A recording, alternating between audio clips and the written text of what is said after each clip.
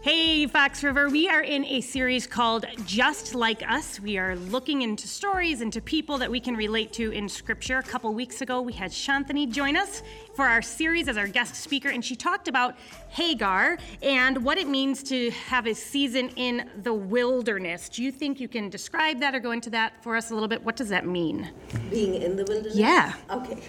So for me, this is the way I see the wilderness, is it's an in-between place. We're not here where we're familiar with everything, we know how things run, we know what to do here, and we're not there where we want to be. So it's kind of this in-between place where the things that worked here don't work in the wilderness. The skills that I used here are not being used in the wilderness. It's a place where I'm unfamiliar, I don't have resources to make things happen. So it's kind of that in-between place. I'm not there where I can look forward and make things happen. I'm in this place. It's confusing, all of those things. I think for me, and I look at the wilderness, it's also a place where we learn lessons. You know, like the people of Israel. Because the things that they were familiar with didn't work in the wilderness, they needed to learn to depend on God. Mm-hmm. They needed to do it daily because dependence, manna was a daily thing. They needed to trust God for His protection and His presence because they had no resources to handle the dangers of the wilderness. So I think the wilderness is where you discover more about yourself, you discover more about God.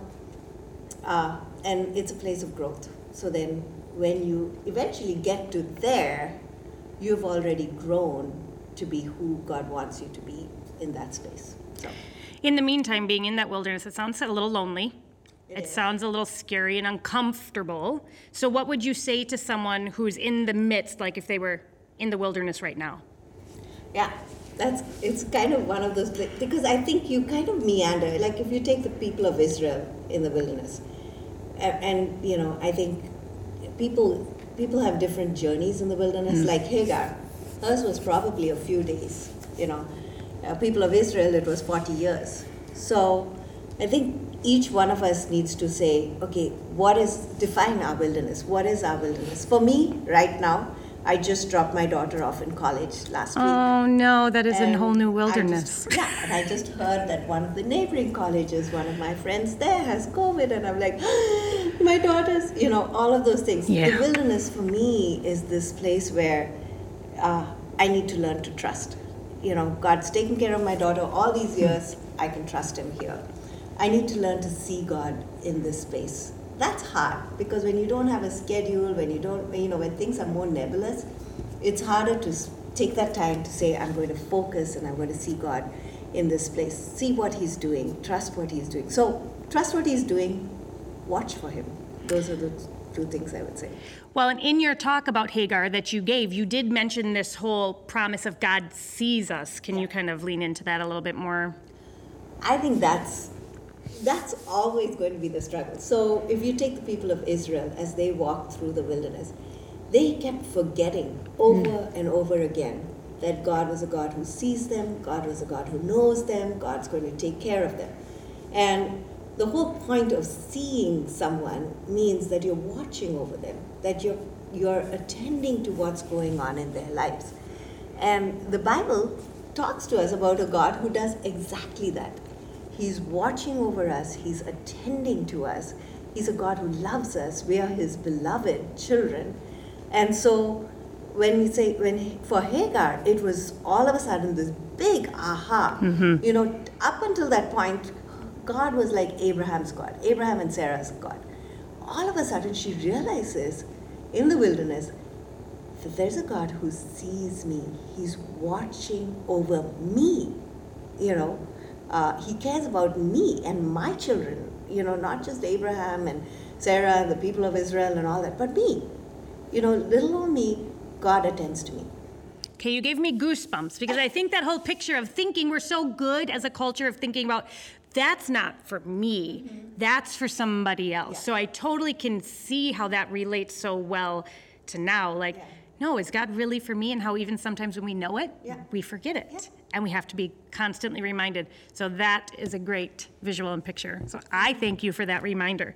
So as we're thinking in this series of Just Like Us, people in the Bible that we can relate to well, can you think of anybody else in Scripture that you relate to? Me. Oh, all of them. I mean, like... She's like, how do I pick one? How do I pick one? I think, for example, Mary in the Bible. There she is, suddenly been told this amazing thing that she's going to bear the Son of God.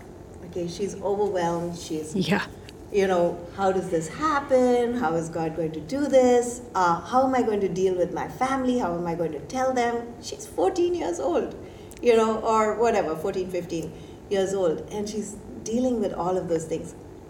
I love whenever something overwhelming or perplexing happens in Mary's life, whether it's the wise men coming or the shepherds coming or whatever, the Bible says Mary treasured these things in her heart and she pondered them. And for me, I think that resonates with me. Like, this whole year has been kind of a wilderness, where nothing has gone according to plan. We've all, our whole culture is trying to figure out, well, what worked there doesn't work here. We don't know when it's going to end. Yes. All of those things. We're in a wilderness place.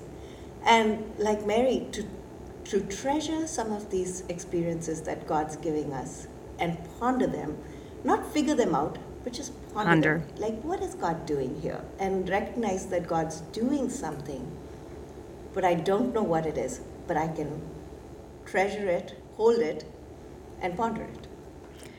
So you kind of led into something and hinted, then if I can ask you a personal question as we wrap up, how would you say personally God has been working in your life through this wilderness?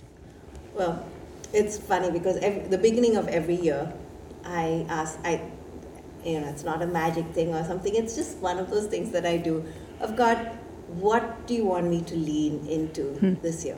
And so, the other years were, give up your stubbornness and your selfishness and all of those. You don't have those. Yeah. And then this year, it was celebrate. And I was like, what? Celebrate? And it made sense at the beginning of the year because my son got married. Oh, sure. 11 days into the year. So that, sure. Like, this is easy. I can celebrate. I can celebrate. Yeah. So this whole year is going to be celebrate. And then boom, COVID hits and, all of these things. Like, am I still celebrating? Right. Yeah. Nothing. How does celebrate fit in with this? And I think for me, it's been, that's why Mary is so precious, because that whole thing of pondering, when you ponder, when you keep watching what God's doing, and that's what I've been doing. I've actually been making a list on my phone of the things that I have celebrated. Kids we know who have got married, my daughter going off to college, there's a celebration. I homeschooled my daughter. So her graduating from high school was a celebration. Yes. So, to treasure what God's doing, to celebrate it, to ponder it, I think that I'm kind of one of those, need to go from this thing to the next thing. Yeah. And this season has taught me to stay. The wilderness is a transition place. We don't build houses in the wilderness, and I think one of the lessons that God taught me early on was, I've called you to be a tent dweller, not a mansion builder. And a tent dweller moves wherever my spirit moves. So learning that, I think, in the wilderness is a big thing, of watching God at work, listening to his voice, watching those opportunities, praying for those opportunities, whether it's to be a witness to our neighborhood or whoever it is, because all of these opportunities have closed. What's he doing here, and how do I hold that and join it? So, yeah. You have given me in a short amount of time just a lot of really great wisdom nuggets, like from God seeing us and being reminded of that, to learning to celebrate in the wilderness, to treasure and ponder in the meantime. This has been a huge blessing for me. So I want to thank you so much for coming on to this podcast today. And Fox River, I encourage you to continue to join us as we continue into this series of Just Like Us. We hope you were encouraged today. Subscribe to the Fox River Podcast to ensure you don't miss future messages. Stay connected through our social media channels on YouTube, Facebook, Instagram, and Twitter. And of course, make a difference in the lives of those you know by sharing with them. We are grateful for you and hope you join us again soon.